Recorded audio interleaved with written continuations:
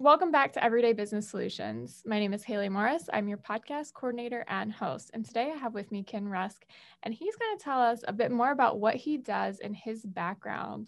Because today we're going to dive into the entrepreneurial employee and the blue collar workers and what they're really doing for our business environment. So, Ken, if you don't mind introducing yourself. Yeah, I'm Ken Rusk, and I'm the owner of Rusk Industries here in Toledo, Ohio. And that is a company that has several different construction concerns within it. And we, as you said, we do a lot of hiring and a lot of recruiting. We seek out, a lot of sometimes even first-time job seekers or second and third-time job seekers, maybe more on the younger side. And we started our company back in 1986, and we've been here ever since. And one of the companies you might have heard of is EverDry Waterproofing. That's one of the things that we do. And that company has grown from 6 people to 200 now, and it's been quite the journey. So it's all about trying to find the right people and make things happen for them. So you're really familiar with the business climate, especially here in the Toledo area, which is very close to home. And with that being said, you've probably worked with like every type of person at this point, I'm sure. And one thing that us being a smaller business, I think we're just over 100 employees now as well, that we used to stress a lot, and I think we still do. I'm not in the recruitment side, unfortunately, anymore, but was employees who have an entrepreneurial mindset and bringing in these go-getters to our company to help us grow and continue to scale.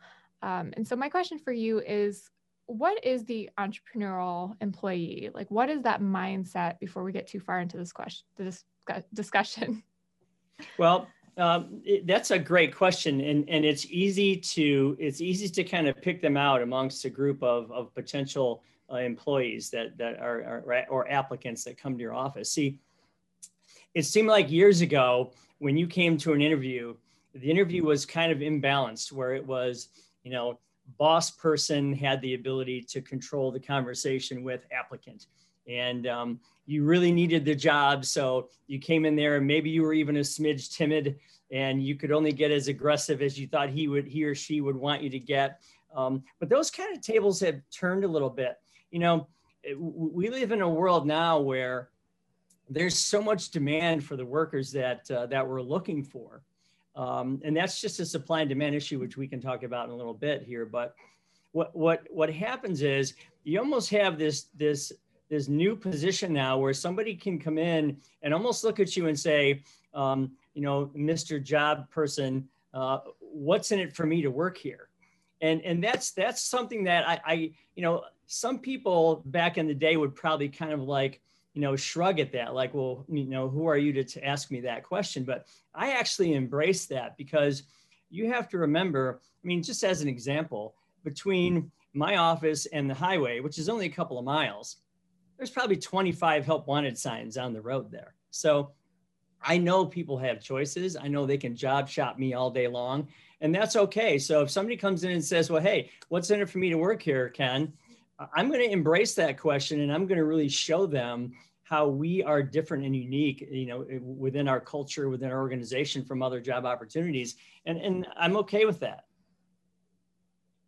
Yeah, I would say too, we've had low unemployment, excluding recent times, even low unemployment for a while. And that's, for me, that's all I've known is employees don't need you specifically. It's like you said, they have options, and obviously people are getting jobs. So it's a lot more pressure on the employer now to provide value, even from the early application stage, as far as what you have to pick to put in there to lure in a candidate, and how transparent you need to be upfront as far as salary requirements, opportunities for growth. All of those things for any level of employee have to be alluring.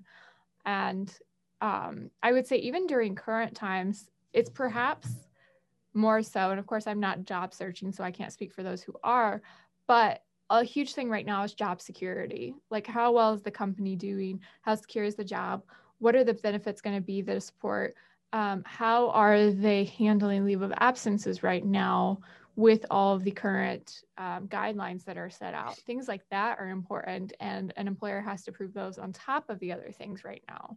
So it's definitely true. Like, you have to be able to provide value, and now you want those applicants to come in and almost like seek to know it. Like, they have to come in ready to ask those questions, and if they don't, it's almost a red flag for the applicant. Like, they're not really interested in the job. Yeah, I think what's really important as an employer these days, as you said, you have to differentiate yourself from these other places. And one of the things that we work really hard on is the culture. We work very hard to get that culture to be really attractive the moment somebody hits the door. And, you can talk about, a firm handshake and a good smile and all the things that are traditional things that you look for. But one of the things we talk about is, what does your foyer look like? What does the people who are talking about onboarding you, what are they like? How friendly are they? What's the atmosphere like? Is there color? Is there sounds? Is there music? Is there a good feel? Even people, don't forget, they're judging you the minute they hit that door. And if people are walking around and they have a smile on their face and there's some positive energy, one of the things we get a lot of is, man, I really wanted to come work here because as soon as I hit the door, it was like this huge energetic field that just hit me. And that's something that isn't by happenstance. I mean, that's actually cultivated. You talk about things like recognition and anniversaries and motivation and discipline and a goal-oriented culture and an accountability towards hitting those goals. But all of those things tie into the main focus, which is, I can't get what I want, nor can my company get what it wants or needs until all of you get what you need first. And if you can make that case in a very believable way where the people own it that come to work in your organization, they're going to know that you are intrinsically focused on what makes their world better. I don't mean just from a business standpoint. I mean from a personal goal standpoint. We spend a lot of time getting involved in the lives of those who want to help, who are willing to put themselves out there. But we spend a lot of time in getting involved in their personal lives, their personal goals from a 1 month, 6 month, 3 year, 5, 10 year kind of scenario, even long-term investing. So I think it's really, really important that once you have this person in your organization, you show them that, yeah, you need to be here and here's why. It's kind of interesting talking about that, just because we talk about like what the efforts to retain people and now how important those are. And you're right, like the color and just that first impression when you walk through, almost like that atmosphere is so vital and important for retention. But it seems to me like retention has gone down, or at least longevity of employment has gone down on average. I've noticed a lot more people amongst my age group, maybe only working a couple years at a place, like 2 to 5 years before seeking new employment or looking for bigger things. So what do you have to say to that, for this almost working with employees that maybe are seeking like their long-term is not, it's no longer 10 years to 15, it's 2 to 5? Well, I look at it this way. The reason that people change jobs is typically because they don't feel like they can make the life that they want for themselves happen within your organization. So we always try to answer that question. Okay. Can you get the life that you want the way you've designed it for yourself, specific and custom to you? Can you create that life with and through our organization? And do you feel like as you're working there, you are approaching those goals? In the book, Blue Collar Cash, that I wrote, we talk about comfort, peace, and freedom and how that's everybody's individual nirvana. We're not all going to change or we're not all going to chase, mega yachts and big houses and 15 cars. We all have our version of what our comfort, peace, and freedom triangle looks like. And that really is the end game for most people. You don't really live to work, you work to live. Well, what does that look like? Can I draw that on a piece of paper with, some crayons and show you what my world is supposed to be for me? So if somebody comes into your company and they have that picture in mind, and that's a really important point, because we actually ask people to draw that out for us. I mean, physically, so we can see what they're after. And then we chop those goals into a lot of little pieces, and we have them chase those things, one goal, two, three goals at a time, and see real progress. If somebody believes that their life is progressing, again, with and through your organization, they're going to stay there. I mean, I've been here 35 years now. And just the other day, I gave out a 30-year award, a 25-year award, a 20-year award. We have a lot of longevity, and it's simply because I allow them to say, what's my life going to look like? Can I build it here? Can I control my own input? Can I control my own output and therefore my income, and then make my life happen the way I want it, regardless of what you tell me to do, Ken? So that's kind of the goal here, to get people to be self-driven, goal-oriented people. So do you think maybe the reason we're seeing some lower retention is because employers, maybe they're asking about these goals, but they're not really delving into those personal goals and how to align it with the work climate anymore? The really important thing when you're talking about goals is the actual mechanics of it. You know, a goal is nothing more than a wish or a dream or a hope. If it's not written down somewhere, if it's not clearly defined, dissected into small pieces that you can get one at a time, and then your progression is shown and experienced and being held accountable and having other people share that with you and wish you on. So one of the things that we do is we have this giant black glass board. It's similar to one of those boards you'd see out in front of a restaurant with the drink of the day written on it in color. And we have these people, they'll come up with a goal. Let's say, you know, it's a $2,500 goal that they have. Okay. Well, how long do you want to take to accomplish this goal based on what I can afford? Okay. $48 a week gets that done in a year. $24 a week gets that done in 2 years, whatever you do. And we chop those goals up into pieces. We have them document that path and that plan on the board, and they have a beginning date and an end date. And then everybody else in the organization can walk by that board and see what they're up to. And when they see them in the hallway, they can pat them on the back and say, wow, looks like you're halfway there. Well done. And then as soon as they finish one of those, everybody celebrates it and they go write another one. So my next question so as an employer, say they've gotten this figured out with the goals, they know that they need to go in now and actually start to break down, help employees line up goals, even looking at those as early as the application stage, to make sure the alignment is close enough at the beginning that as they develop, they can actually do it through the company, right?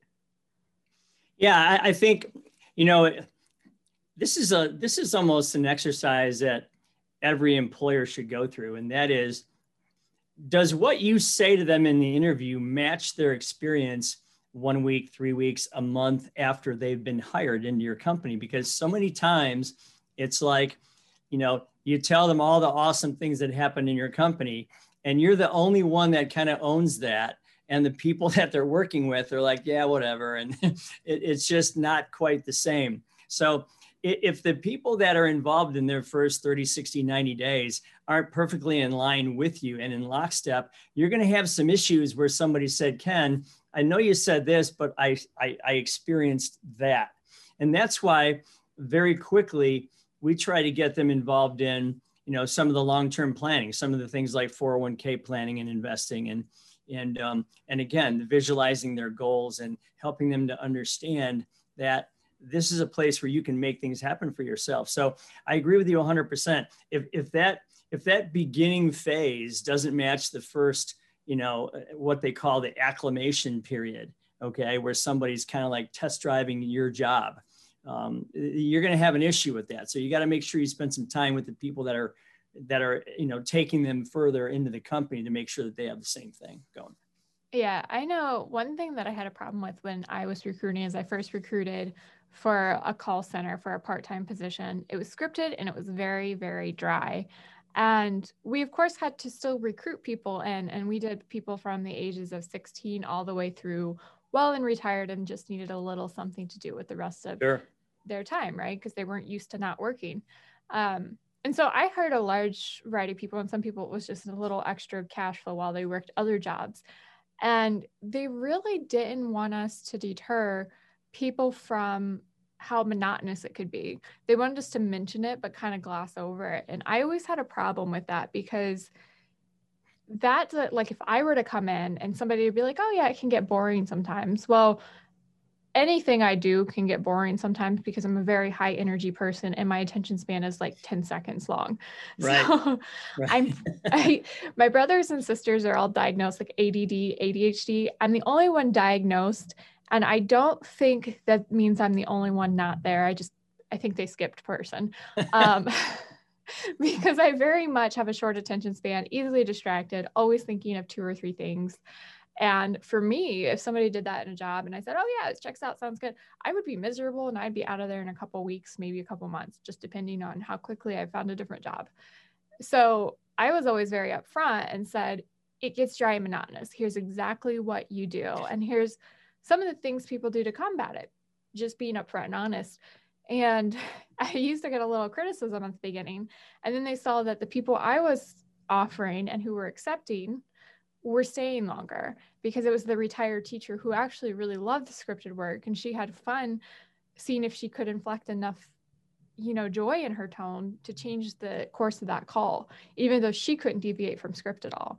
And then she brightened up our entire row because she was just a very bubbly personality. And I would kind of vet people out. I would say up front, like, this is a dry job. If you are used to moving around frequently, that's not an option here. And, the other thing too, the caveat, if you're not in, a call center job that gets a little boring after a while, and you're in a more engaging job and they're asking for the entrepreneurial employee, right?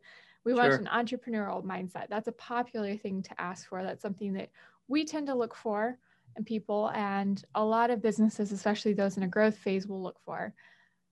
They'll say, we have a lot of opportunities for growth, but then you get into the company and you sit in the same position for 4 or 5 years, even though you're working hard, you're pulling ahead of your goals, and you start to wonder where that growth opportunity is. It comes back to what you said about like not being transparent or making sure that the follow through is there with the promises that you make at the application and hiring stages. So, yeah, I think there's an important point there. Obviously, as any business owner would be, if you see that you have certain employees that are really shining, I mean, that's kind of like the vortex that brings them up through your company to help your company grow and to help your company become, bigger than you can make it on your own. I just think for me, we have a lot of people that are in the ditch digging business here. I mean, I started ditch digging for this company when I was 15 and I'm still here. And I think the reason that is because I knew that I could control my input, my output, and therefore my income. And, there was a lot of discussion in our company today about, okay, yeah, you're going to be out there and, you're going to be doing this type of a job. And this is the income you're going to make. But let's talk about what you do with that income, because, this is rather controversial sometimes, but sometimes it's not so important what you do for a living as what you do with what you do for a living. And people have a hard time grasping that until they really sit down and think about it. The ditch digging business probably wasn't the first of my 99 things on my list that I wanted to do for a living. But once I realized that I could surround myself with amazing people, I could share in the joys of their development and their growth. I could control my own income and therefore control what my life looked like. That all changed. So, one of the things that we do here is, we call this the 20-minute millionaire. I mean, I can show you how in 20 minutes you can be in a 401k program, and without spending a lot of money, you can be on track to becoming a millionaire when you retire. And for a 21-year-old to come in here and grab a shovel and go, thanks, man, I don't have to worry about my retirement.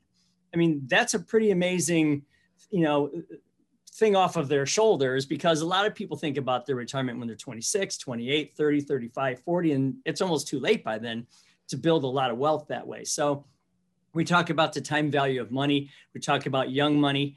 We talk about the opportunities that people have and the control they have over their own life. And I think that's the biggest thing is you can be honest with somebody about what the job is going to entail.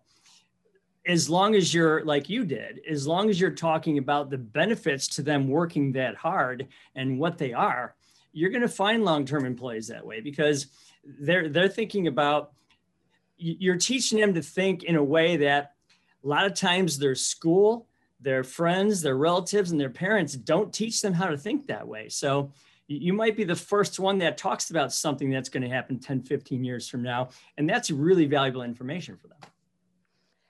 The school thing makes me laugh. And even, just my dad is now helping me. I'm very fortunate. I've got my dad, one of my friends here is the CFO. So I've got a lot of people who financially are giving me a lot of useful insight. And I'm 24 now, and I feel like that's extremely valuable because a lot of my friends are figuring it out entirely for themselves now. My friend, she's doing an amazing job, but it's just her figuring it out. She doesn't have anybody else's influence to guide her along the way. She doesn't have anybody to talk through. She's a teacher. So how their retirement works, how their savings, how to deal with the school loans and stuff this is an interesting point. If somebody comes into your organization, and I always say this, if somebody offers you, let's say $40,000 a year to work at their company, the first thing I want you to say is, thank you for paying me $37,000, because I want you to forget about that first $3,000 as though it never happened. You never had it. It's never in your pocket. It was never on your paycheck. You're being paid $37,000. Now, why do I say that? Because you can't miss what you never had. You can't stop spending what you never spent. Okay. You can't get used to that extra money and then cut it back when you're having to save for your retirement, because it's never been there. So what most people don't realize, and this is simple young money math, which is what I love. You take that first $60 a week that you make every week, you put that into a 401k program, the company matches it, which most companies do, ours does. You're going to make at least 10% on your money with the improvement in the prices of the shares that you own, and also with the match that you get from the company. Well, you can literally stop saving money. Let's say you start at 21 years of age, you can stop saving money at 31 years of age. That's 10 years, and never put another nickel in there. And you're going to have over $1 million when you retire. Now, I would say you might as well just keep saving it if you're used to saving it already. But literally, you could stop and have that kind of money in there. And that's never taught in high school. That's never taught. And I mean, nobody, it's like the best kept secret in the world. And that's why we push it so much here, because I wish I had been told that when I was 21. I didn't start till I was 30. The good news is I started when I was 30, but so many people, they wait, oh my God, I'm 45. I better start thinking about my retirement. You've blown so much opportunity by that period of time. So I agree with you. It's a great thing to get started and start early. Yeah, I think one of the most useful things, and this is probably back in early middle school or late elementary school, we had a math teacher who sat down with us. We picked a job, and we looked at the average salary for that job in our area, or the area that we desired to live. For pretty much everybody, it was local. But then you picked the lower end of that average just to be it safe. And then you looked at the taxes on that at the time. What kind of car you wanted, what kind of house you wanted. We looked at what the market was going for and all this other stuff. And we just did it. I mean, even then it was probably really basic and stuff, but she would help us, like we picked something, she'd help us figure out what that would cost. And I think we looked at it on a monthly basis. Yeah. We broke down the cost, and she was like, okay, here's your paycheck. And then here's what comes out. And we calculated that. And she's like, how much do you have left? And, as kids, we were all like, I'm going to have this nice little Ferrari, but I'm an artist. Right. And then she would say, okay, well, let's go back and look at it. Because almost everybody was negative at this point, except for that one smart kid over there in the corner who listened to their parents, and their parents told them this stuff. But then she would go back and like, okay, what do you think you wasted some money on? Maybe the Ferrari. Maybe the Ferrari. I picked a nice blue one and everything. I remember that. But we should go back, and that was the only time we ever did anything like that. Yeah. I probably 5th or 6th grade, never did anything like that ever again. And we did it probably, I think it took us about a week because she'd send you home to look up stuff. And if you wanted a particular house or you wanted a particular car, you had to bring in the page for it, like the printout of where you were going to get that and everything. Right. And the other thing is, it's the opposite side of that is they don't tell you how to manage money, yet your mailbox fills up with credit card applications when you're 18 years old. Mm-hmm. So that's a scary thing. And, there's also the responsible use of money, which we teach about in the book. We talk about building credit in the book, which is an amazing, simple way to do it. Long-term investing as a young person, which most people don't think about. And then we talk about the ability to set goals in a 5-step way that will make your goals absolutely bulletproof, okay? If you're gonna commit to a goal and you go through these 5 steps, you can't help but hit it.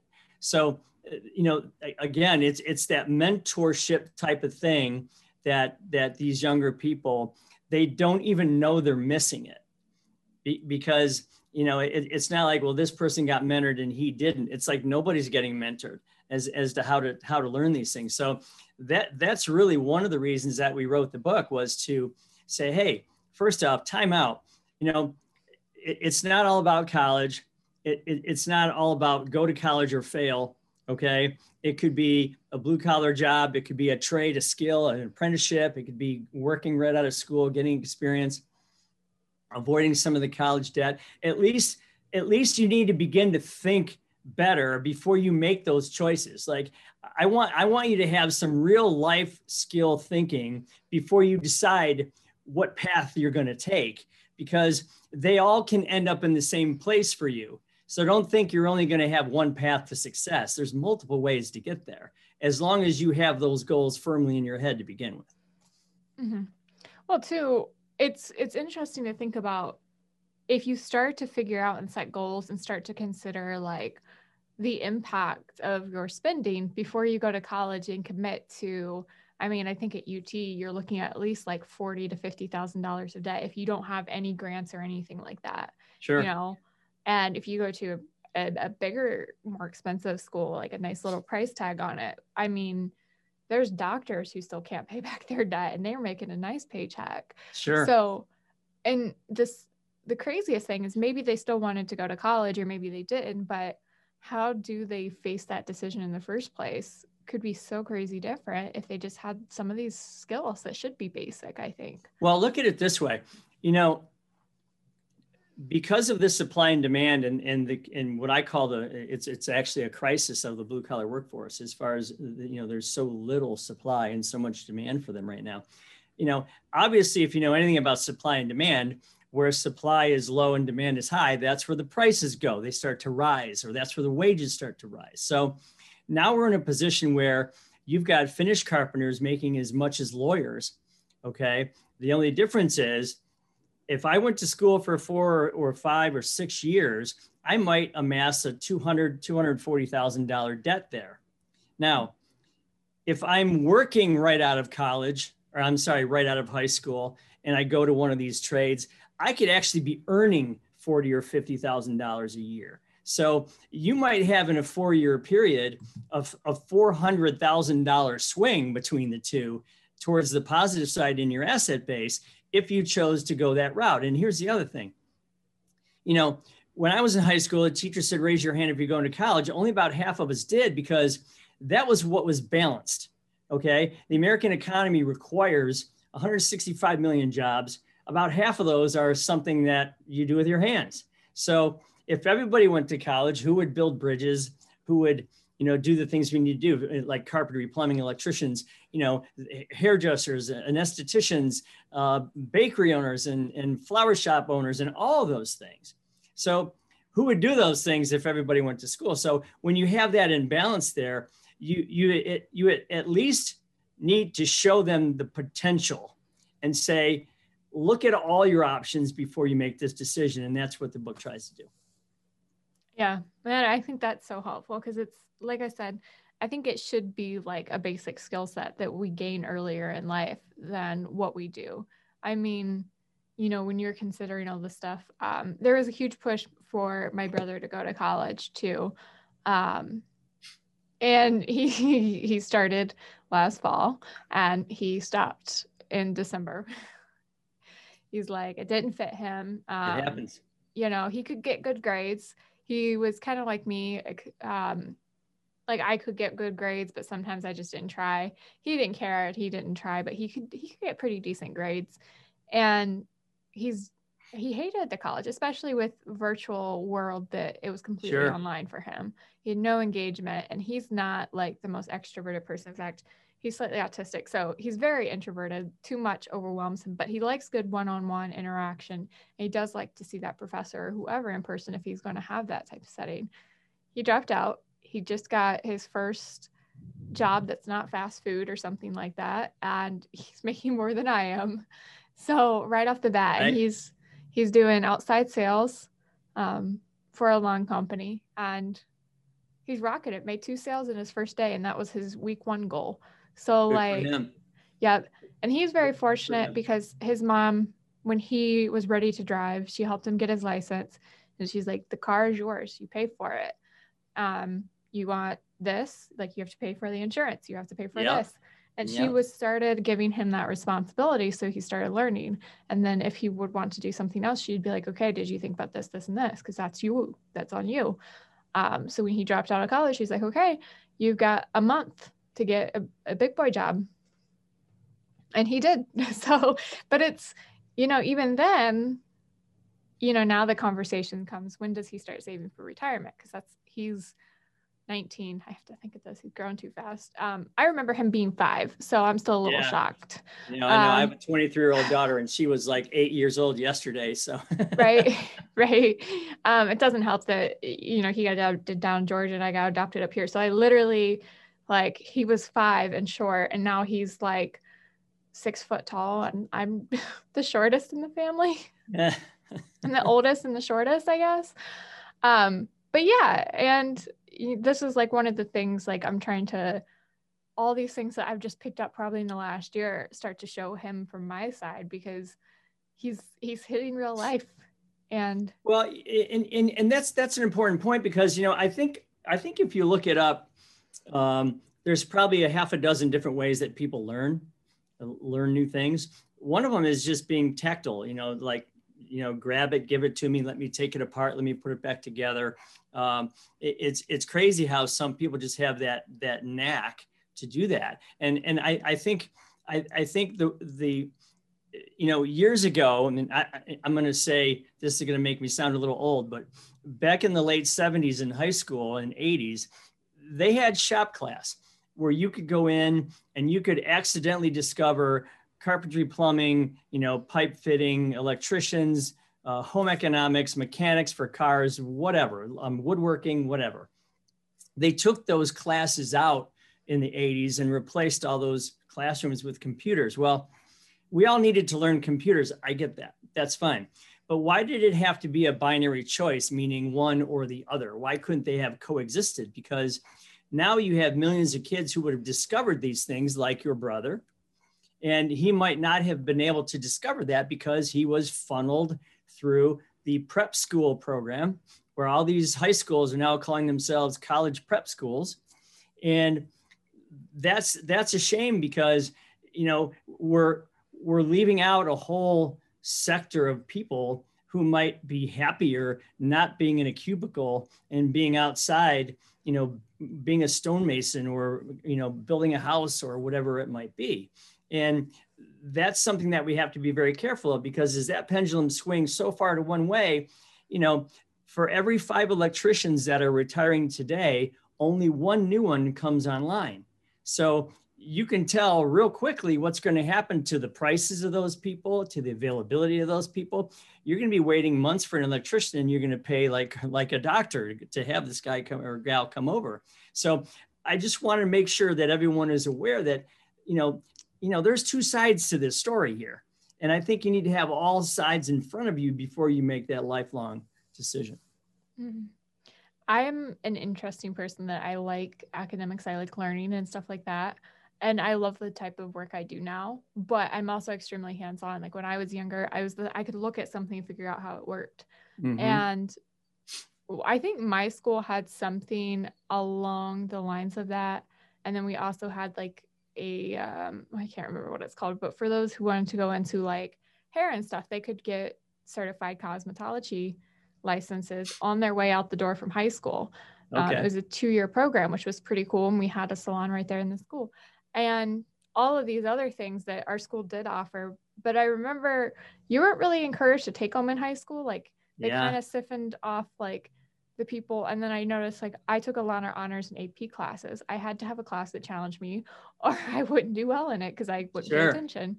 And all of the kids in my classes were going to college and doing APs and stuff like that, which I liked AP classes because again, they were harder.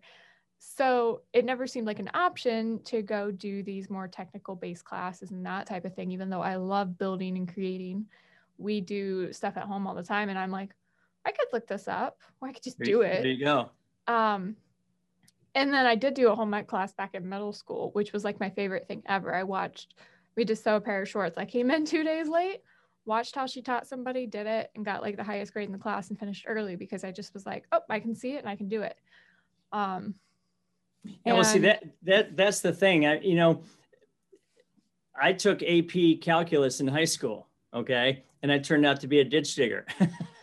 So the difference though is I like your brother. I tried to go to school and I was like, you know what? I'm missing out on an opportunity to start my life here. And I liked working with my hands. I like to be outside building things, creating things, fixing, improving things, whatever it was. So we just have to make sure that we offer that opportunity to people and let them experience it, because again, you're going to have this issue where so many people are going to be sitting in these, I always call it, you're in the 15th floor, you're in a cubicle and you're thinking, man, I can't wait to go home this weekend and work on that table that I want to build. Well, how do you know that the table that you want to build isn't an internet side gig just waiting for you to turn into a full-time gig, and all of a sudden now you building furniture for all your friends and neighbors and you love it, okay?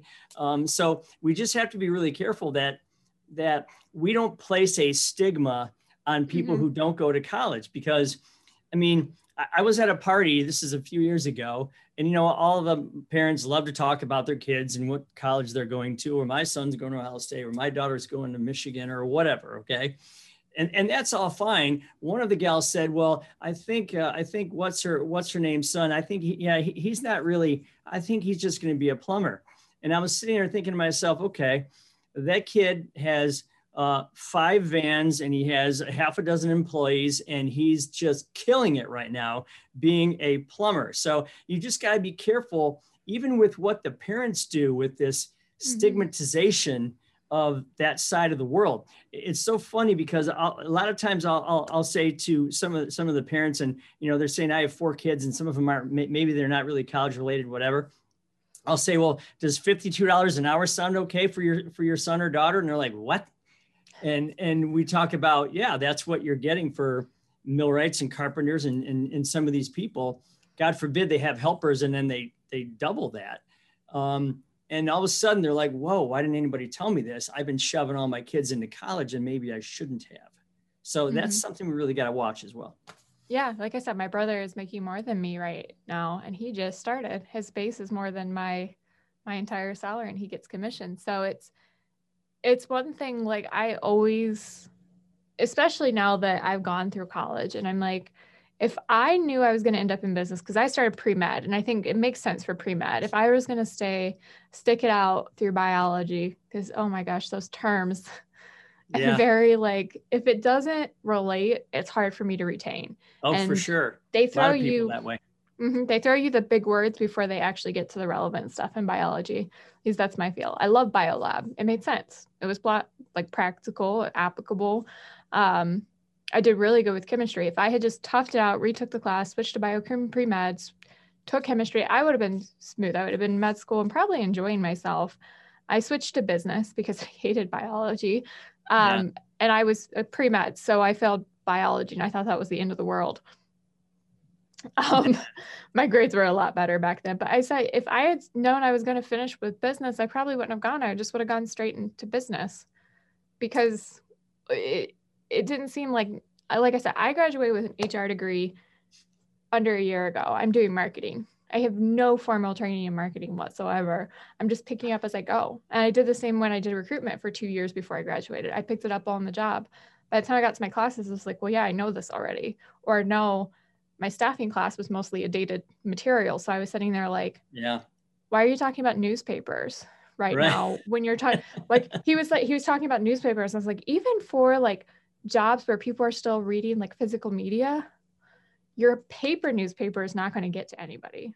At least they're not going to be looking at the jobs because everybody's gone to Indeed now. And so they're sure. going to follow the wave. They're going to go to Indeed.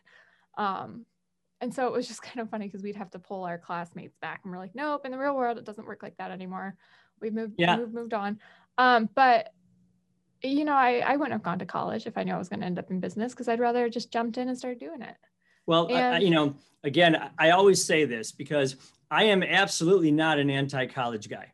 If you're going to operate on my shoulder, or if you're going to build a tall building, design it, architect, whatever, if you're going to teach people, if you're going to manage money, if you're going to do these types of things, I'm going to want you to know, if you're inventing a medicine, I want you to know everything you should know about that before you start knifing into my shoulder. Okay. However, having said that, we need to make college a lot more efficient because if 40% of the people go to college not knowing why they're there, which is true, mm-hmm. and then 25% of them, once they get there, change their mind halfway through, which is true, and then 31% of them graduate and never use their degree ever. That's a wholly inefficient system right there. Unless, again, you're into like, I want to learn beer pong and get really good at it. You know what I mean? So you just have to be careful going through that process, because if we are overproducing, you know, these bland business degree people, then that means we're underproducing people that know how to use a hammer or some other tool. That's going to create this imbalance that we have. And that's not going to go away anytime soon. I mean, you know, kids used to go into the backyard with a hammer and nails and make a tree fort. Now they're building that same thing on their Minecraft game. Okay. That's not the same. Okay? It is not, trust me, it is not the same. So that's going to continue. And we're going to have this imbalance that if you're willing to stick it out and work with your hands, man, you're going to be able to take advantage of some serious opportunity. And again, I hope people would read the book and understand what I'm trying to say, because it's an important message right now. Mm-hmm. No, I would agree.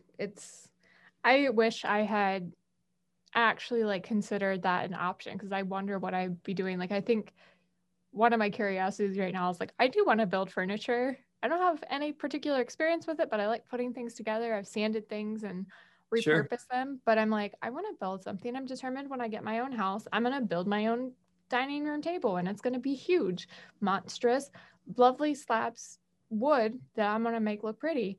And yeah, that is, I've set on it. So my dining room might be empty for a little bit.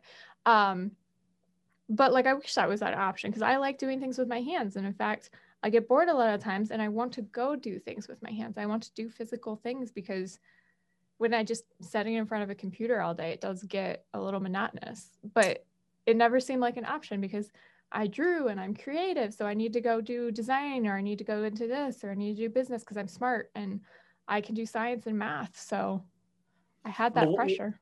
One of the things that's really important about, and this is another one of those unseen benefits to having a job in a blue collar field, is what I call the stand back moment.